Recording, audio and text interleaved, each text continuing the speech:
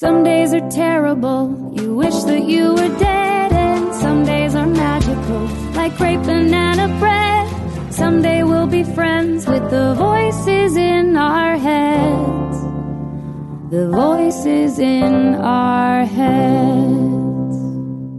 Hello, everybody. Welcome to another episode of The Voices in Our Heads. I am Christina Hutchinson. Whoo-wee! Wait, Ray. Yeah. Before I get to Bad Baby, I want to tell you Nashville, Tennessee, Tuesday the 13th of this month, which is April. Corinne and I are going to be at Zany's. It's an off night, but it's a comedy festival. We're doing a stand-up show, and we're doing a live taping of Guys We Fucked. Those are two separate things. So go to the website and get one or both. Tell me to go fuck myself. I don't care. Portland, Oregon, April 22nd to the 25th at Helium with Corinne. And then I'm solo headlining Helium in Philadelphia, Pennsylvania. Giddy Wawa, giddy Hagee. Gonna get another Eagles tattoo. Eagles? I don't know how Philly people say Eagles, but I think they say it weird.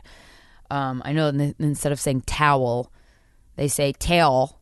You get a tail to wipe the blood off your Wawa tattoo? And then Kansas City, Missouri, I'm going to be with you, inside of you, with Corinne Fisher, May 14th and 15th at the Improv. So suck on that, those apples. I was going down not a wormhole. It was a very light wormhole. It was just one layer of looking things up on YouTube. So I grazed YouTube because I forgot that there's a song called Gucci Flip Flops by Bad Baby. She's a white female rapper. And that song gets stuck in my head a lot. I don't know why.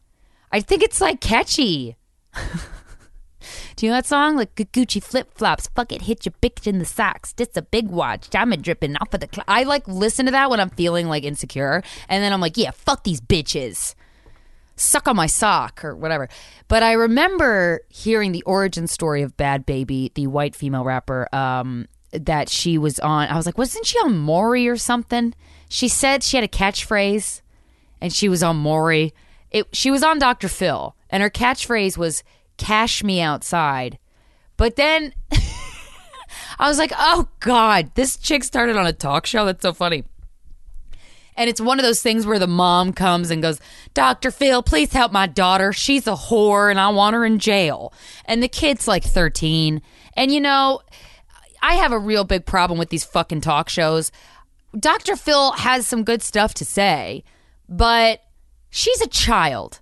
You know what I mean? So don't talk to her like she should know better when she clearly was raised to be trash. You know what I'm saying? Like, don't get mad at her. Don't get mad at Bad Baby. Get mad at the circumstances with which she grew up in and the people that influenced her. She said she learned to talk that way from the streets, which maybe she did. Maybe it wasn't her mom. But I was listening to the interview. Here's an excerpt of Bad Baby. I don't know. I think her name's Danielle. This is her appearance on Dr. Phil. And Dr. Phil's like, I don't even know what you're saying to me. Too streetwise? Yup. And all these hoes laughing like so funny. She's talking about the audience that they're laughing at her. Did you say the hoes are laughing? Yep. So the audience the hoes are laughing? Yeah. And now they're clapping like, yeah, we hoes. Catch me outside. How about that? Huh? Catch me outside. How about that? Catch me outside. Outside? What does that mean? What I just said. Catch her outside means she'll go outside and do what she has to do. That's what she's talking about. Oh, yeah, This yeah, is okay, all- yeah. Her mom hates her. This is all mouth. This is mouth. Oh, So you want to take this outside? Because I think they can bring cameras outside. Really? Because I think I flipped you. You want to do it again? Daddy, don't get all tough. Please don't. This is not the place Hey, and this is not the sit time. down. Sit down. All right, then. That's actually funny, Dr. Phil. Come flip me now. Oh, that's it? That's the fuck? Now she's a rapper because of that clip?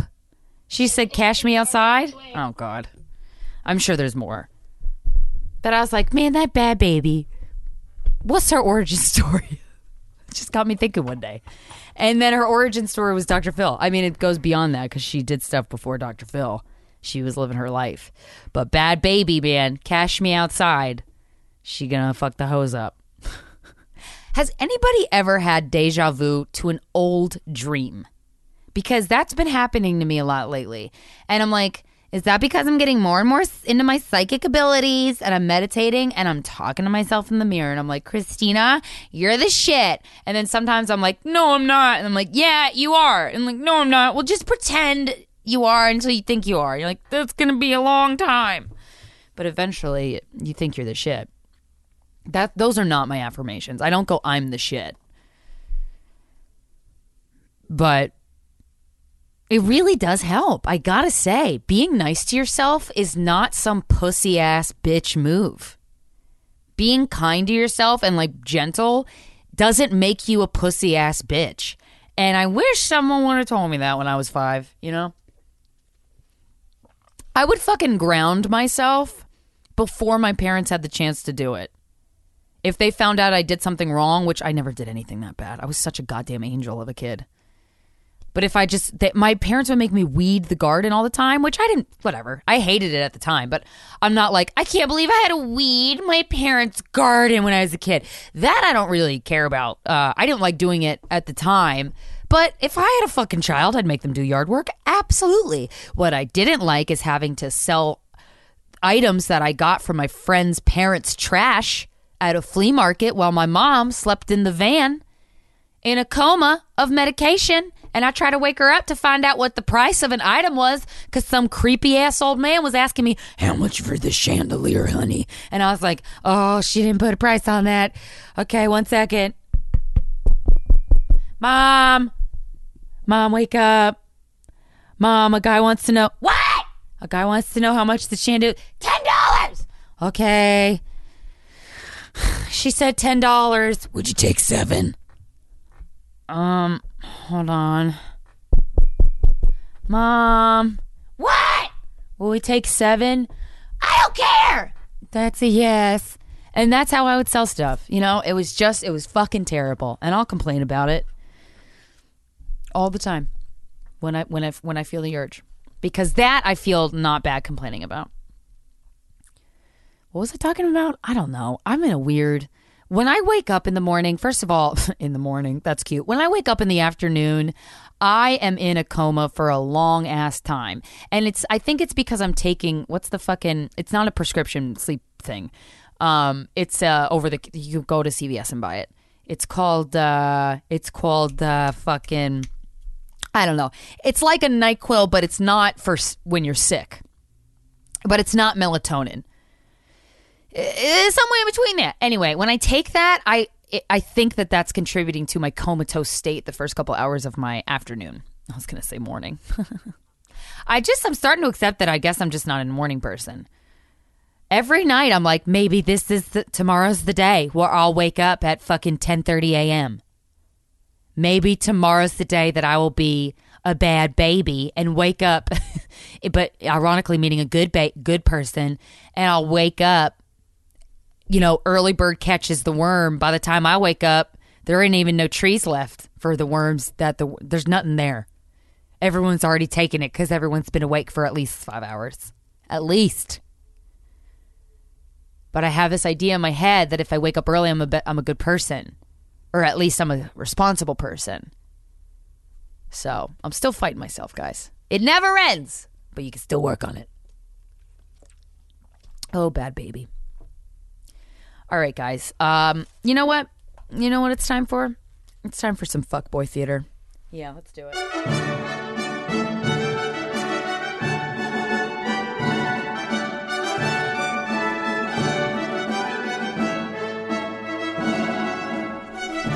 Let's do some fuckboy theater. So we're going to read a guy's bio.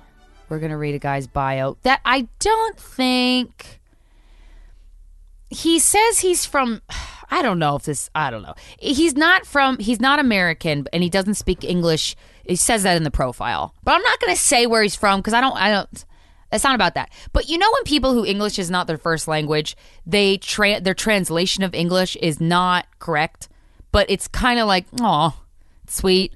Because really at the end of the day, bitch, you know at least 1.5 languages. I barely know one, okay? So... you think that, oh, this person's stupid because they can't translate English correctly, and then you ask yourself, wait, how many languages do I know? And then you go, barely one. So you go, no, in fact, that person is not stupid at all. They're smarter than me. So it's one of those things where I would say this fuckboy theater lost in translation version. Okay? All right. This is a guy's bio. Okay? It's his bio. It's the first thing he wants you to know about him. My mantra is, this is his Hinge bio. He's answering prompts. The first prompt. My mantra is, if you don't give up, I'll live and die. I repeat, if you don't give up, I'll live and die. Okay, that's his mantra. Next prompt. Oh, I guess I'll read it in like a funny fuckboy voice. I want someone who, and his answer is, if I want a girl's contact information, ask her to offer it to me because I don't want to wait too long. I repeat. I want someone who, if I want a girl's contact information, I'll ask her to offer it to me because I don't want to wait too long. And then this is my favorite answer.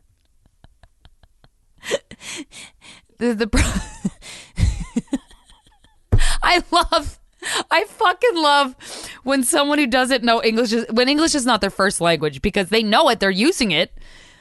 Can I even utter anything in Mandarin? No. A lick of Spanish, hola and gracias. That's all I got. That's all I got. So I must keep reminding you that I'm dumber than that. You know? But it just makes... This is probably if I were to learn Spanish or any other language. This is how I would talk for the first couple years. Okay, last prompt. I'm weirdly attracted to... I am very strange to be kind of you into the whirlpool of love. I'm just going to repeat that so you can take it in. I'm weirdly attracted to...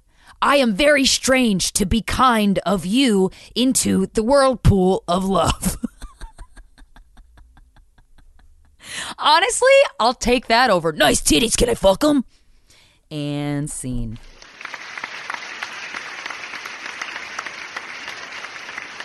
Can I fuck your sweet tits? No. Well, come on. Come on. No. Oh, come on. Can I fuck your titties? Just give me the titties. Bad baby. Oh, my God.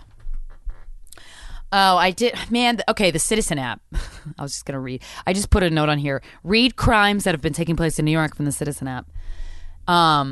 Let's see if there's any good ones. I'm just reading these off the cuff. These are not saved things that people send me. The Citizen app basically lets you know who's getting raped and murdered and shot and stabbed and running over people in your neighborhood. It's like a really fun app that's uplifting and stuff. And I only go on it at certain periods, select. I got to be in a mood. But it tells you, and in New York City, it never disappoints. Let's see what's going on in New York City. I haven't looked at the Citizen app in a while. Okay, 46 minutes ago in Jackson Heights, there was a 6-hole on fire. Chase Bank robbed of $48,000. That's very specific. Yeah, just burp into the mic. Okay, it's fine. It's almost like the person who robbed Chase reported the crime on the Citizen app. That's very specific. 4 dead, including suspect in Van Dyke Houses shooting. That's not good. That's sad. I shouldn't have read that. Collision involving large machinery on the Queens Expressway. And then there's videos of it, which is weird. So that now the Citizen app is a pretty big app. I mean, people take videos of everything in New York City, but when there's someone dying or someone, and there's help there, obviously. I mean, I'm sure this happens when there's not help there yet. People just film it for the app. And I mean, it as a bystander on the app in my house, not at the accident, it's interesting to see what's happening. But it's kind of weird, you know what I mean? Ooh, that guy's his dead body's getting pulled out of the water? Give me my iPhone, honey. I'm going to film it and put it on the Citizen app. Crime scene established. Oh, this is live, you guys. This is live. Oh my God, 11 minutes ago. Where? Oh, that sucks. East 78th and Park? I kind of live near there. Wait, this guy's filming from inside his car at this newly established crime scene in Upper East Side. Oh, wow. Okay, a car got broken into. Something bad happened in the Upper East Side. There's an outside fire. Okay, well, at least it was outside, not inside. A vigil for hip-hop star DMX out. Oh, wait, shit, did DMX die? Wait, did DMX die? Damn it. Did DMX die? No, I don't think he died yet. Hospitalized.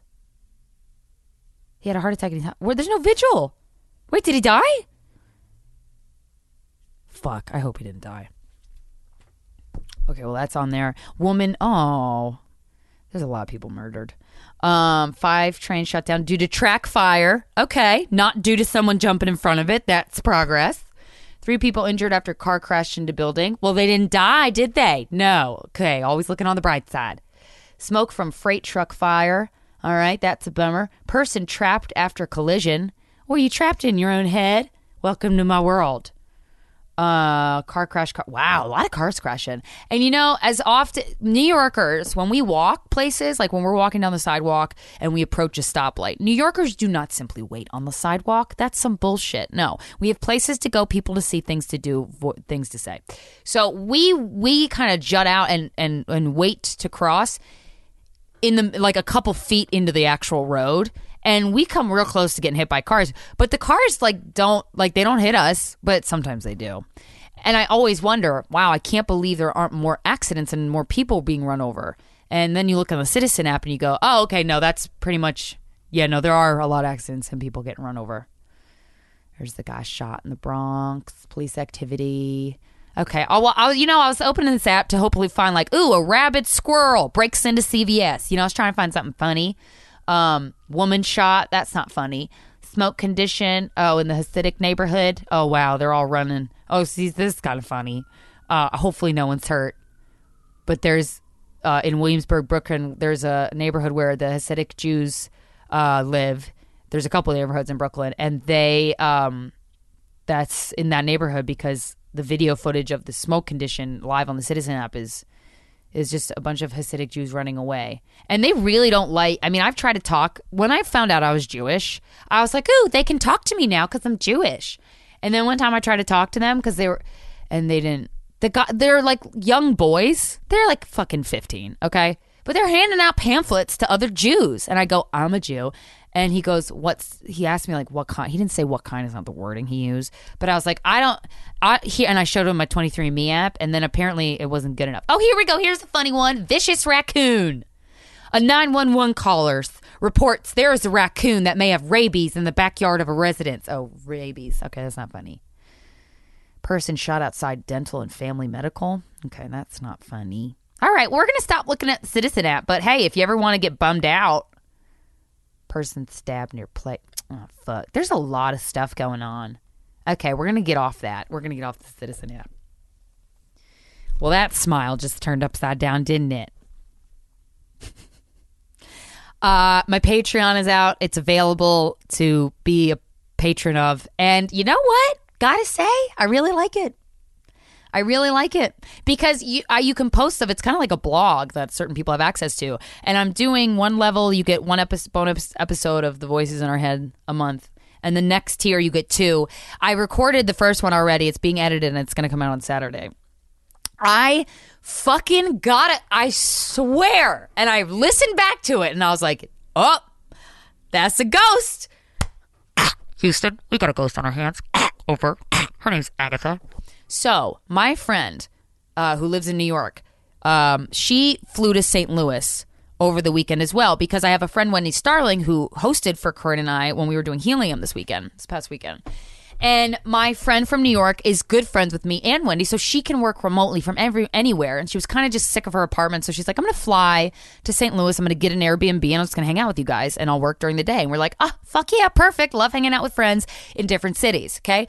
my girl has some balls because she rented a famously haunted Airbnb in St. Louis, Missouri. And I was like, wait, you really gonna do that? And she's like, yeah. And I'm like, can I record a podcast episode in the middle of your Airbnb with the three of us after one of our shows, and we'll try to hang out and talk to the ghosts? And she was like, sure. And I was like, wow, you're not scared? And she's like, no. And I was like, me neither. Cool. I'm not scared either.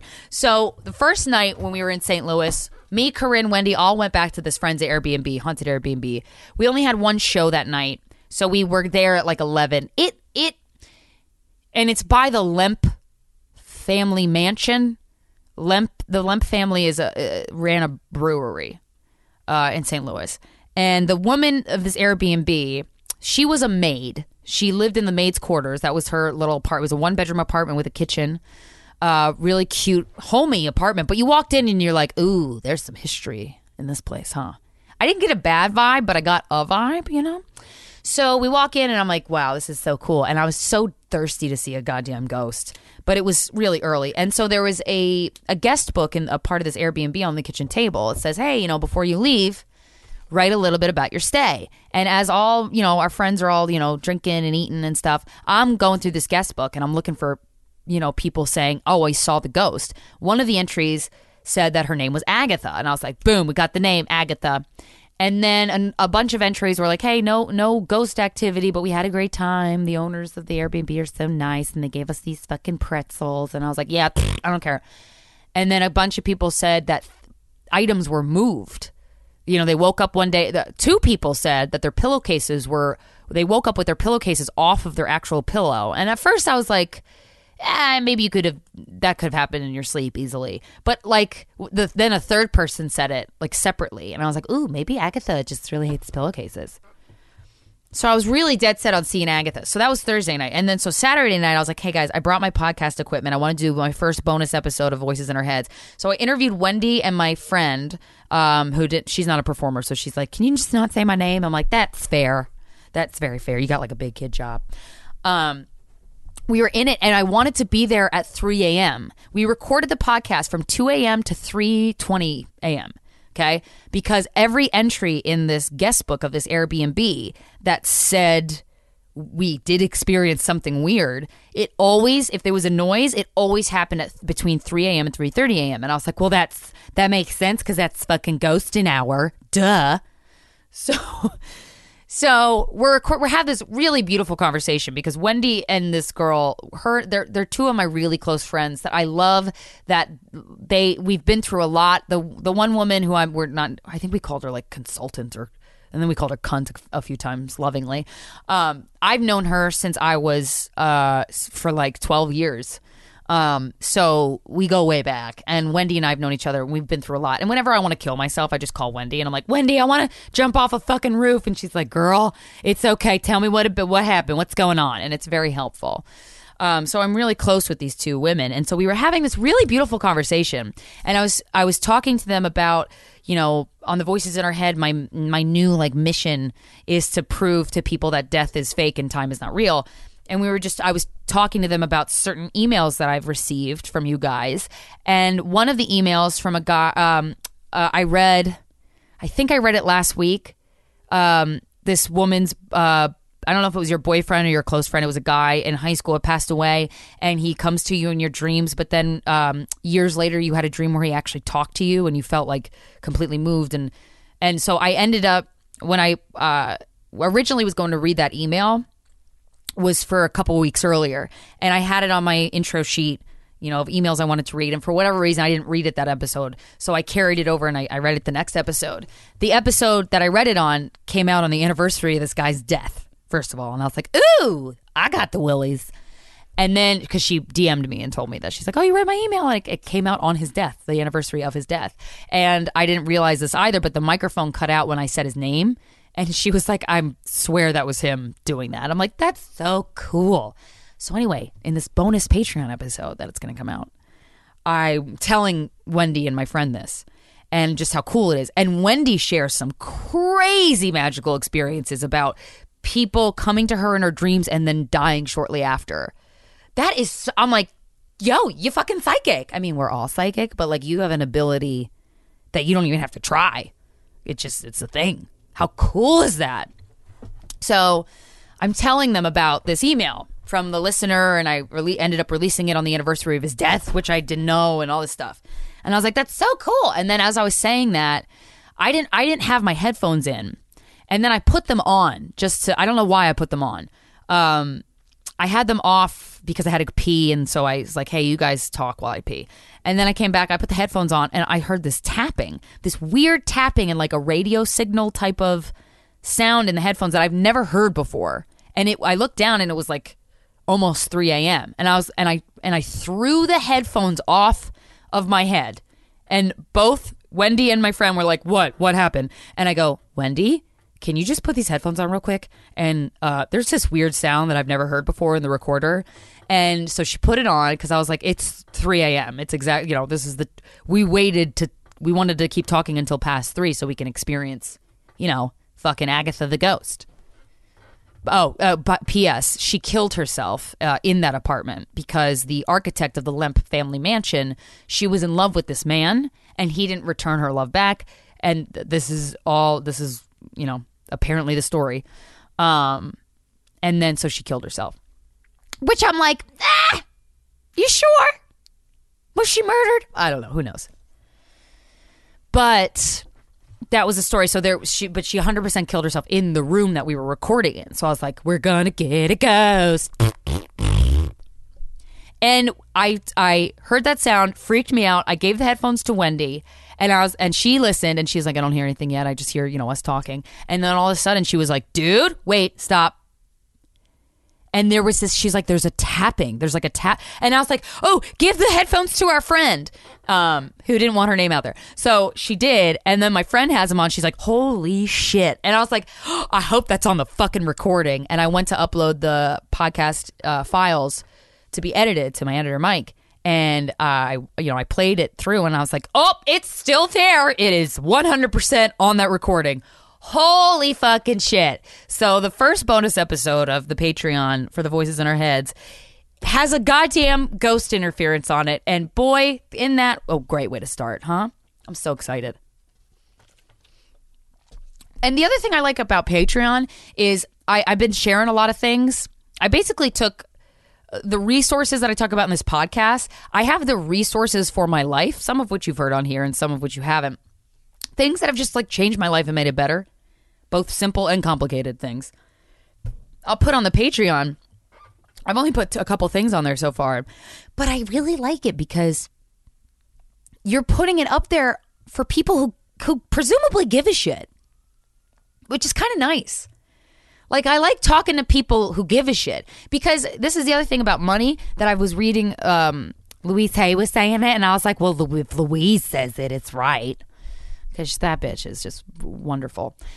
Money is energy, right? And if you think about it, it's an exchange of energy. Money is an exchange of energy. And I think that's a really great way to think about it because I'll give you my energy just in the context of this Patreon, for example. I'm going to give you my energy that I'm excited to give you of like really cool. Oh God, I'm working on a gift guide, like the most unique gifts, both for babies, because I've scoured the fucking internet. Well, our assistant has, and then I have too. But a culmination of years of gift giving. I feel like I can make a really good gift guide for things that are really unique. If this, you don't know what this person likes, it doesn't matter. Like these certain gifts that I have, they're like my go-to gifts, and I have like 20 of them. So it's like a good variety. It's like it's like a fucking gift guide. That's one of the posts that I'm working on. But I put in a lot of energy into this, and I really like it because you're giving me your energy in the form of money, but it's not like, money isn't everything, but like money is like has a respectful energy to it. Do you know what I'm saying? Does that make sense? So there's like this give and take of this really good energy being exchanged with the Patreon. So thanks, Louise Hay, for making me not feel like a piece of shit. And thank you everyone who's pledged and been a patron so far. It's really fun. I'm like, you guys like me? Oh, that's fun. Wow. Maybe I won't kill myself. No, it's not relying on that. Here's a call to action that I wanted to ask you guys because this is another thing. I wanted to put this up on the Patreon, but I wanted to crowdsource any suggestions because you guys did not disappoint with Feel Your Feelings January, where I asked for a song that, what's a song that really makes you cry, that moves you, that just stops you in your tracks and makes you, puts you in your feelings and emotions and makes you feel like a human. And you guys had really great suggestions. So I have a playlist. It's on, it's public. It's called, on Spotify, Christina's Sexy Playlist, I think it's called. But originally it was songs to fuck to, and then Spotify was like, you can't say that. And I'm like, really? I thought you were cool, Spotify. But songs that make you want to fuck. And I know I'm not talking about the heavy hitters. I'm not talking about, older songs. I'm talking about songs like Glory Box by Portishead. If you listen to that on good speakers, there's no way your dick's not going to wiggle a little bit or your pussy's not going to get wet. I'm talking about songs that are so fucking sexy that they immediately put you in this zone of wanting to fuck. Okay? So if you have a song or two or three or whatever, songs that really make you want to fuck. And let me give you an example, actually. I'll play you a song. Like Massive Attack has some, and it's just the bass is just fucking sexy, and you're like, even if if you're like me and you haven't had sex in a really long time, but you put this playlist on, the rhythm will come back to you immediately because these songs are so sexy. That's the kind of sexy songs I'm looking for. And I've looked on the internet, like, what songs are good to fuck to in so many words, and it's just all the basic songs that I'm like, no, it can't be. They can't be cheesy. They can't be cheesy. Doja Cat, So High. That's a good one. Some of these songs are like a little more like hip hoppy, like fun hip hoppy, and then others are just like, we're fucking. You know what I mean? Rihanna. Oh, great songs to fuck to. Let's see. Oh, God. Yeah, Teardrop. Let's see. Is this one a good one? Like, imagine you naked feeling hot. Is your dick hard? Or is your vagina wet? Or is whatever you fucking have jumping up and down going, it's time to fuck? Now, and that's just on my shitty iPhone speaker. So that's the kind of songs that I'm like, give me those songs. So do you have a song that you know of that's not as mainstream that you're like, yo, put this song on and you're going to want to fuck? I'm compiling a list of songs to fuck to. And I'm, for the day that when I fuck one day. It's going to happen. I just know it. We're all trying. Hey, congrats on not killing yourselves. I really mean that. I mean every word. One of the affirmations that I've been doing that's working, I write them down every day because that's just what makes me feel good. Do what makes you feel good. And if this shit seems corny to you, then don't do it and tell me to go fuck myself. I don't care. But one of the affirmations that I've been writing down and saying, and I say it with my arms spread out, like my wingspan, like my arms are just like spread out as far as they can, reaching left and right. I say, everything I need to know is revealed to me.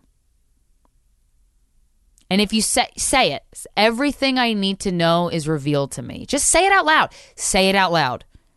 Everything I need to know is revealed. And if you just say that, and I've been writing it down too, I'm paying more attention to cues. You know how I've been like, if a loved one of yours has recently passed away, ask them for a sign. Well, when you ask them for a sign, there's a level of awareness that kind of you get into a slightly deeper level of awareness. And it's really nice. It's not fight or flight type of awareness. It's not like, is there danger? It's more like, oh shit, you notice things that you don't personally, that you hadn't noticed before. And I kind of talk to, I don't talk to anybody who's passed away so much on a daily basis of just like, I just call it the universe and who knows, but it feels right. It feels right to me. But I really wanted a 2021 Mustang. Because I rented a car at Avis to go see Corinne and I rented, I wanted to rent a car to go to the Baltimore Magoobies gigs. And the guy that works at the local Avis that I rent from is he loves me and he always upgrades me. And so he was there when I went to pick up my rental and I was like, perfect. He gave me a 2021 Ford Mustang. Okay. And the back of it looked like a Porsche. It was was it 2-door or was it 4-door? No, I think it was 2-door, but it was 4-seat. And you could fit people in the back. It wasn't like 4-seat, JK, no one can fit there. I just fell in love with this car. And I was like, I kind of want one. And I don't buy stuff. The biggest thing I've ever bought was a house for my parents. So, not really indulging on myself with my own money. So I was like, I really want one. And then they kept showing up. And they showed up in a way that I was like, there was one parked outside my apartment, and it was specifically a 2021 Ford Mustang. That's the very specific type of model. If you're into cars, you know that with every year, the car looks slightly different. The body of the car, the aerodynamics of the car are slightly different. There was a big difference between the 2021 model and previous Mustang models, okay? I love that the back of it looked like a Porsche. And the front of it looked like an Infiniti or an Audi, or I don't know. It was just, I really dug this fucking car.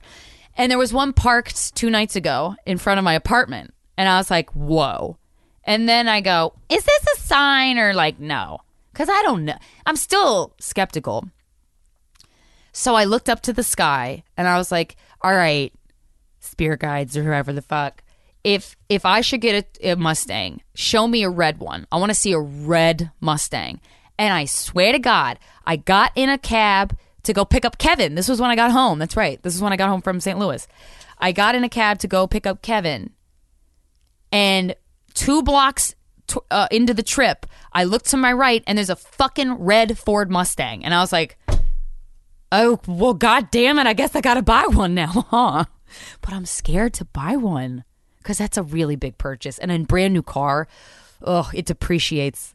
But then I'm like, well, you're not going to have a good experience buying one with that attitude, Christina. I still don't know what's irresponsible and what's not. I don't know. I have money to buy the car, but I'm like, but I want to do this fucking theater building. But I really want a car. And it's like, what do you do? Can somebody tell me what to do? And you're like, no, I have to tell me what to do. It's very scary to tell yourself what to do. But everything I need to know is revealed to me. That's a good affirmation, boo-boos. It's a good affirmation. Can I just say that the amount of times that I have closed the Instagram app on my phone, I'm talking closed. I'm talking you swipe up and then you swipe it up and you close the app on your phone. The amount of times I have closed the Instagram app on my phone and then immediately reopened it without even thinking is astounding. I mean, these motherfuckers tricked us. We're fucking tricked.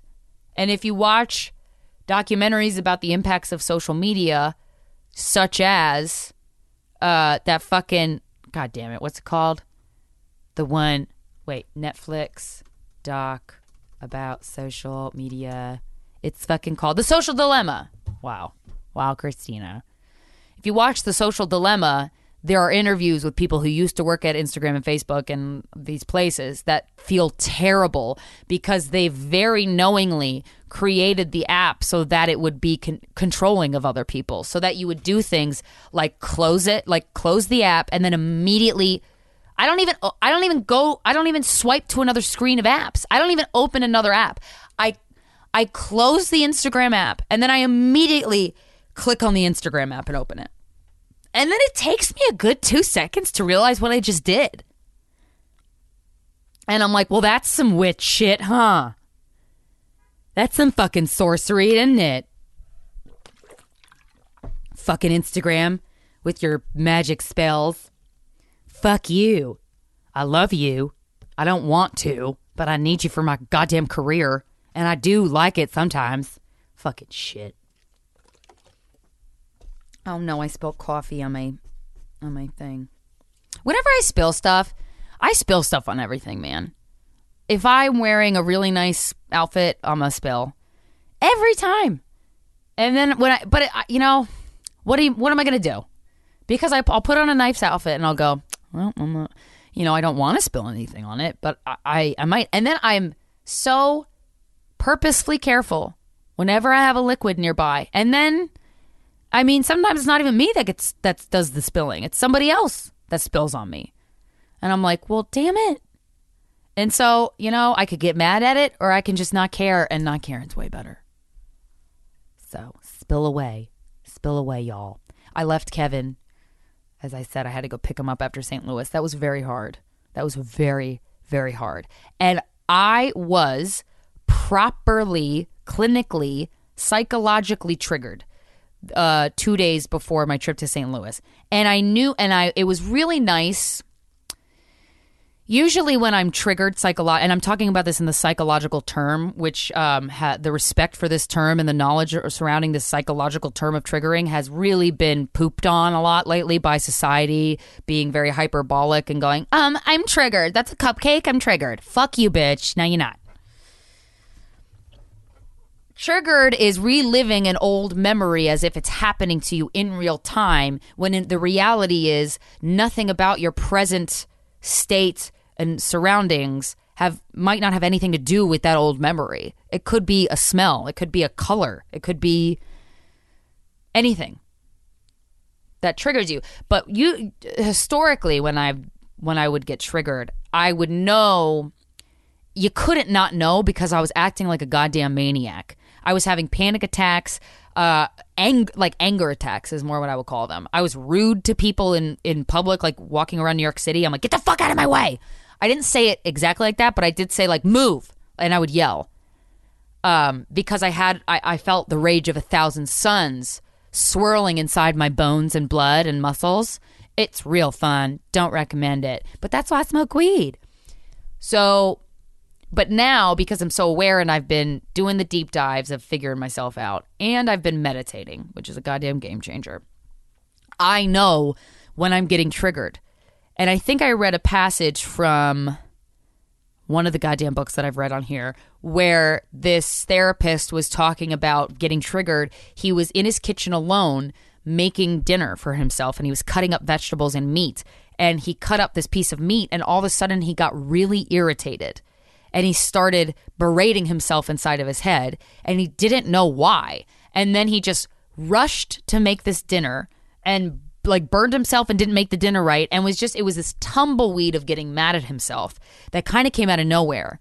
But he eventually understood that there was a link between him cutting the fat off of this steak. That's what did it, because it triggered him to when he was a kid and his dad would call him fat. I don't know exactly. That's the gist of it. But I was like, oh, that's interesting. So I happened to have therapy the day before I left for St. Louis, and I knew I was triggered. And I was like, well, isn't this something, Doc? I go, I think I'm like triggered, but I don't know exactly what it is. She goes, okay, well, what's going on? I'm like, I'm really sad to leave Kevin. Like, I think about dropping Kevin off at my friend's house, and I know he's going to be in good hands with my friend who has a dog who Kevin loves, and he loves her. And I know it's going to be great for him because he's going to learn to not be codependent, but I'm so deeply devastated. And so she's like, okay, well, that's something, let's look into that. And basically, it had to do with my mom stuff. Like, we kind of traced it back to pretty specific moments of being left.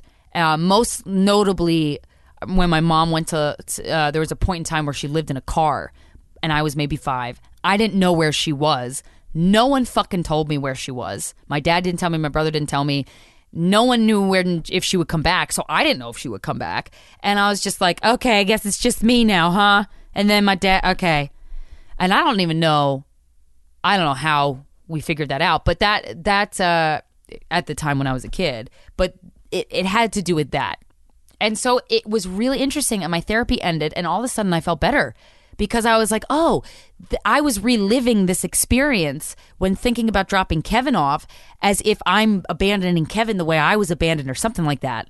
And honest to God, my mood, I got so happy. It was like I took a happy pill because I figured out the link and it was not in control of me anymore. It was really cool. That's never happened before. I've never been in this like state where I have the mental agility to figure it out. And I was very lucky to have therapy. And also, I got to say, my therapist is expensive. She's very expensive. And she's a trauma specialist. So that also is a big help. And I know not everybody can get that. But if you think that you've experienced childhood trauma and you go to sign up for one of these therapy apps, request somebody who can deal with traumatic childhoods. Okay? They're out there.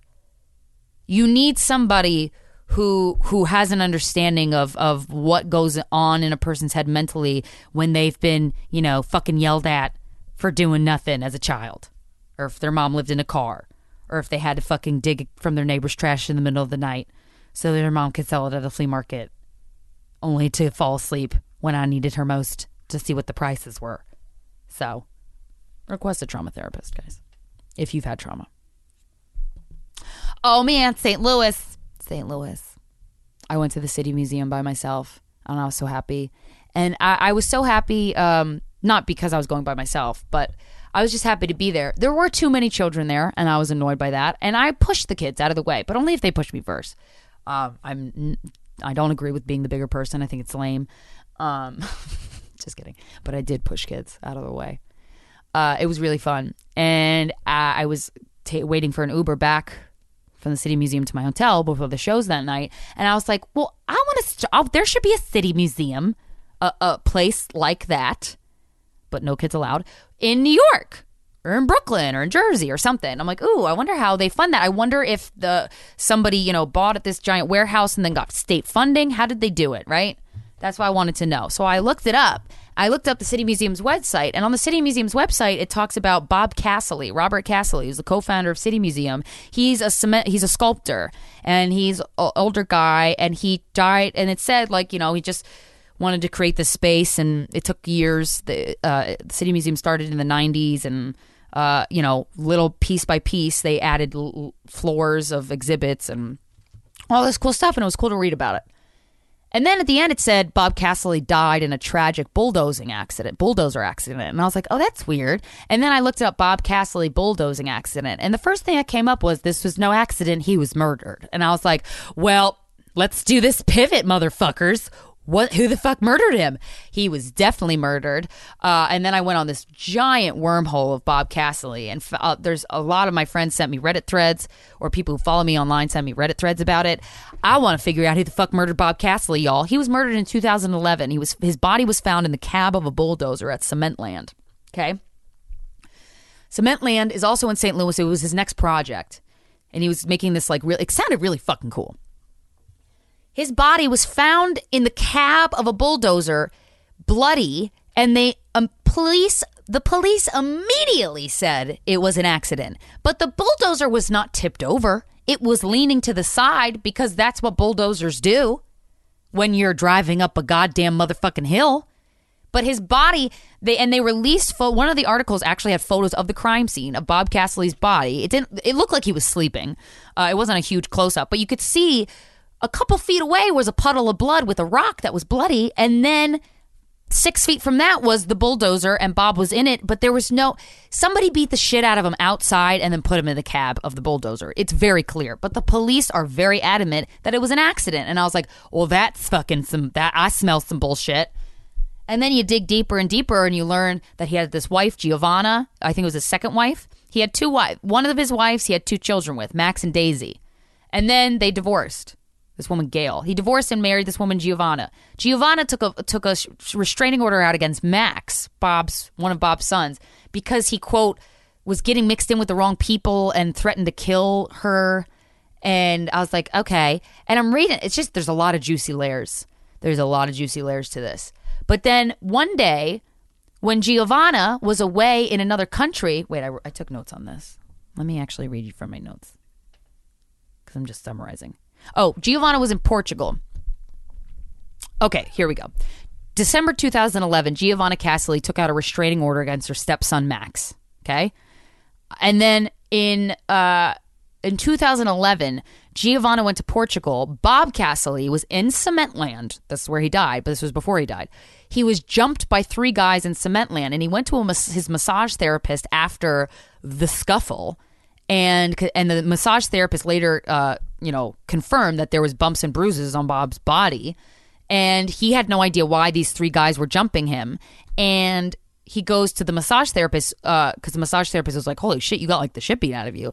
And Bob Castle goes, you should see the other 3 guys. And then that was that. And then Max, the son that Giovanna took a restraining order out against, his roommate sold weed. Okay, yeah, who cares? And then one night in between, like around 2010-11, 2 dudes come to Max's apartment pretending to want weed from the roommate.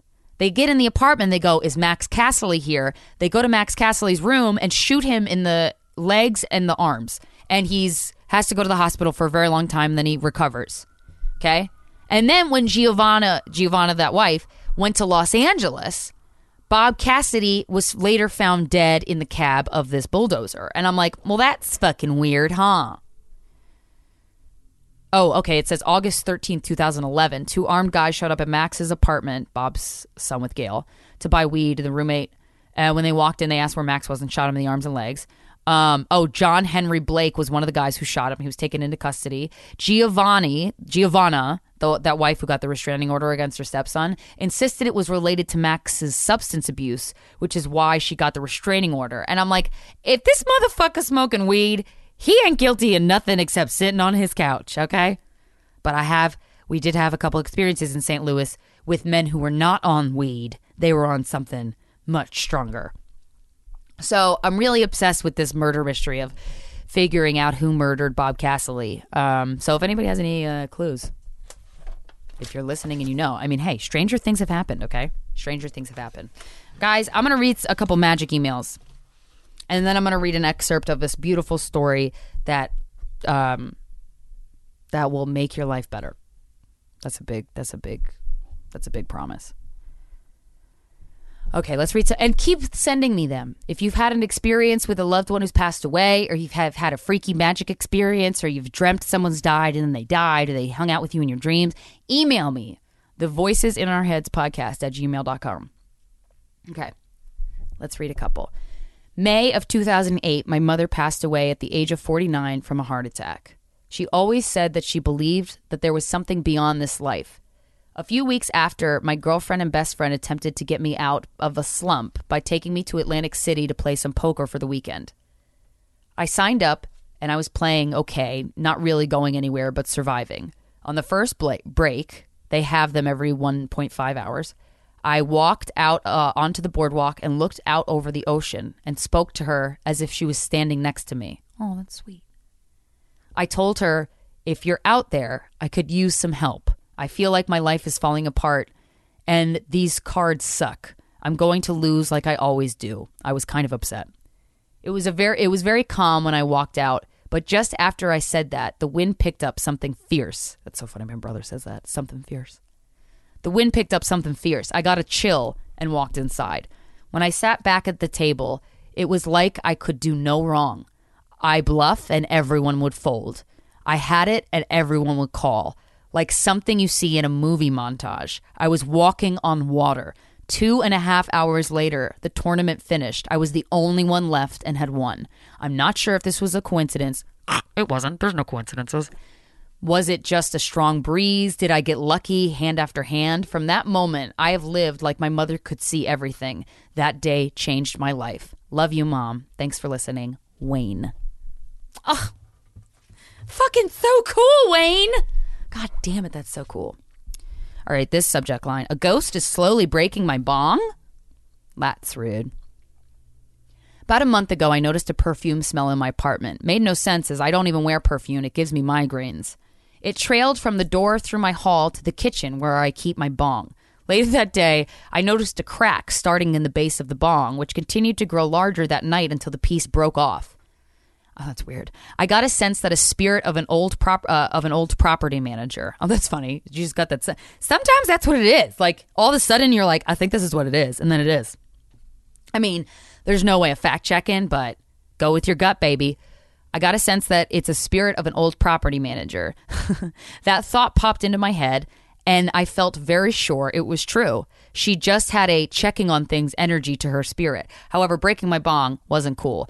It's still usable, and since I can't afford to replace it while I'm in school, I've just kept using it. Then, this past weekend, that perfume smell was back, and another part of the bong was broken. Oh, cool! This time, the perks of the inside the perks on the inside of the filter smoke. Wait, what? This time, the perks on the inside that filter the smoke. Okay. I right away got out the sage this time, and I'm hoping I don't get another visit result in more broken glass. I've definitely been noticing way more things like this since you started on this topic. Love it. Love the girl on the horse. Oh, yeah, she listens to the podcast on the horse. Oh, are you riding your horse, y'all? Are you doing your spreadsheets? That's cool. That's fucking cool. Okay, I'm going to read one more, and then I'm going to read the short story. Hi, Christina and Kevin. Hello. I have a story about some weird magic-like thing that I thought you might think was interesting given the discussion on the podcast lately. I have a brother who is 4 years older than me. Before I was born, my brother, 3 at the time, approached my mom and promptly told her, quote, "I'm ready for my sister now." My mom, of course, was like, huh?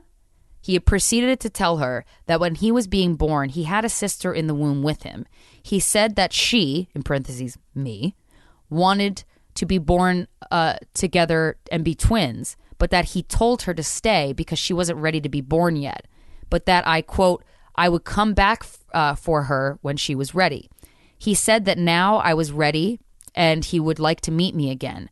Sure enough, my mom was pregnant when he told her that, or shortly thereafter, and 9 months later, he had his sister, me. I know it isn't the craziest story, but it's weird and sweet. Kids are definitely more in tune than we give them credit for. Thanks for all you do. Love the podcast. I mean, yeah. Uh-huh. Uh-huh. They are. Kids are smart. Okay. Before we go, I love magazines. I love specialty magazines. I don't like magazines that are like, Angelina Jolie's a skinny anorexic cunt. Like, I don't like those. I don't like gossip magazines, but there's a lot of specialty magazines when you go to an airport.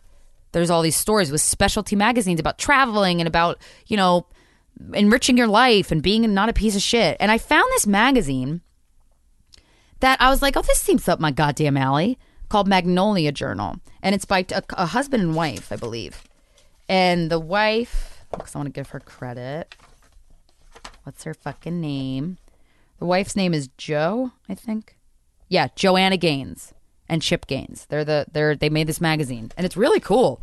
Everything in this magazine is good, at least for me. And so there's stories, and there's interviews, and there's really beautiful short essays. So this is Joanna Gaines wrote this little essay, and the title of it is A New View of Time. And I wanted to read it to you because I think this is something that we all could benefit from. Okay. Even if we're not officially taught it in school, from a young age, we learn the value of efficiency. Got that right.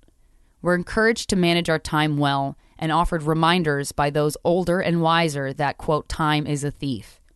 The irony is that some of us actually wait for that to be true. Some of us grow up expecting time to one day abandon even our best laid plans. For me, the lessons about efficiency, as good-natured as they might have been, started to cultivate a fear of misplacing what little time I thought I had. Houston, time's fake. Over. It's not real. I started to measure my days based on all the things I didn't get to instead of all that I was able to do. I leaned into efficiency more and more over the years, treating time like something to control and wearing the way I managed it like a badge of honor. Oh, I used to do that. I'm like, I'm a perfectionist, and that's good because that means I'm better than you, right? Right? Guys, right? No. And the truth is, I am good at being efficient. In a lot of ways, it feels like the most natural thing in the world for me. I wasn't made to sit still, and I love to knock out a punch list, which, by the way, isn't bad. It's how I'm wired. Besides, an efficient outlook can be a really healthy thing. It can help guide our decisions so that the ways we spend our time align with our truest intentions, weeding out any lesser things or unwelcome distractions. In those moments, being efficient feels good and right, wise even. Yet when I look back at my life, I can see how, gradually, I began choosing efficiency over everything. Even things that I knew deep in my bones were worthy of my time. One of those moments happened about 1.5 years ago. We were having a big family dinner at my parents' house. My younger sister and her family were there. all of our kids, 11 in total, were playing out on our parents' big back lawn. My youngest son, Crew, was about a year old at the time, and by then we'd figured out that when we could get him to bed by 7:30 p.m., he was just an all-around happier kid the next day. So Crew's bedtime became an important part of our family's daily routine, and getting him down for the night on time felt like a win, like I'd succeeded in managing our time well. So at my parents' house, when I noticed that it was already half an hour past Crew's bedtime, the stress started to creep in. I hollered at the kids that it was time to start loading up just as my dad asked me to stay and watch the sunset with him. It was a summer night, so by 8 p.m., it probably would have meant staying another 15 minutes to catch the last of the daylight. But I didn't see it that way. I saw it only for what it would cost me tomorrow. So I told my dad I wouldn't do it the next time, and then we headed home. It didn't take me long to regret that moment. My dad is the most understanding person when it comes to my family's time. Oh, that's nice. How's that? An invitation to stay and watch the sun disappeared with him was a special request. I realized I'd held a meaningful moment hostage in the name of efficiency. Oh, that hurts because it's true and I need to realize that. Over the years, I had become so completely preoccupied with the idea of spending my time efficiently that I was missing opportunities to spend it well. I had believed that the structure I built around my family was keeping everyone prepared for all the stuff that life throws at you, and part of it was, and still does. But structure all the time leaves little space to simply be delighted, to let a moment catch you by surprise. What I've come to learn is that sometimes what structure ends up shielding you from is the fullness of life. Time went by and I kept saying to Chip that I needed to get back to my parents' house to watch the sun go down with my dad.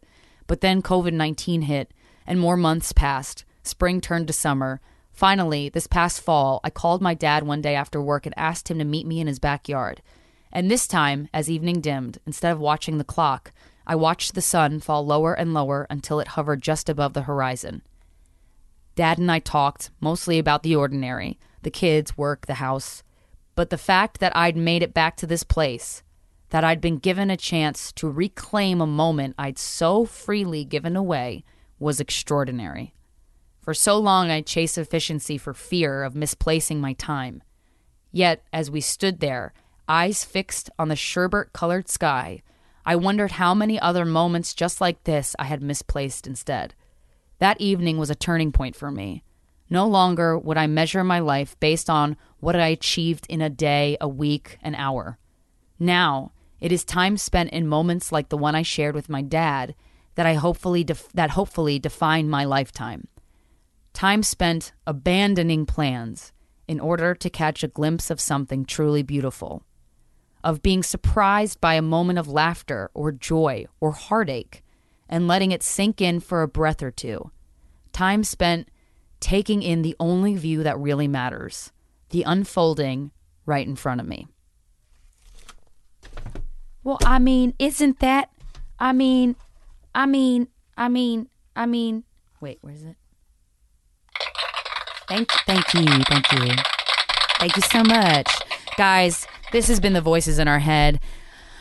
Congratulations on not killing yourself. Sign up for my Patreon, patreon.com/Christina Hutchinson if you want to hear the haunted episode and a lot of other things. I love you so much. I'll talk to you next Wednesday. Hey, baby, got these bitches busting for cash. Do the dash, try to play me, bitch, I'm busting your ass. Lot of gun sounds, rolly bust down. Know why these bitches mad, cause they trash and they fucking for cash. Too official, blow the whistle, bitch, I'm fly as a bird. Take a picture, get your issue, bitch, a dime a word.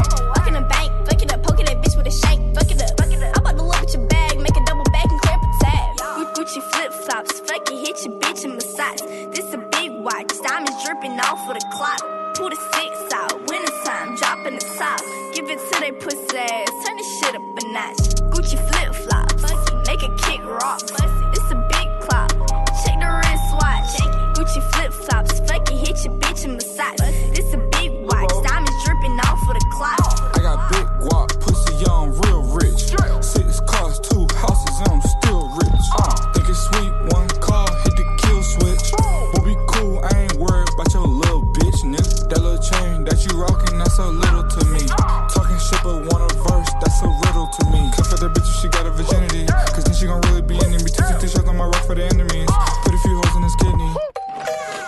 Hi, little girl. You're so cute. Is your mommy home? Bitch, I am my own mommy, the fuck? So mom's not home? Bitch, you just heard me, the fuck? I know I ain't speaking Chinese. Am I at the right house? Yeah, bitch, you must have the wrong house. The fuck you got going on? Your ugly ass milk trying to poison me and shit. I don't know where the fuck you got that milk from. Definitely ain't I no fucking cow. I'm gonna go and come back. She's adorable. Gucci flip flops, fucking hit your bitch in my socks. This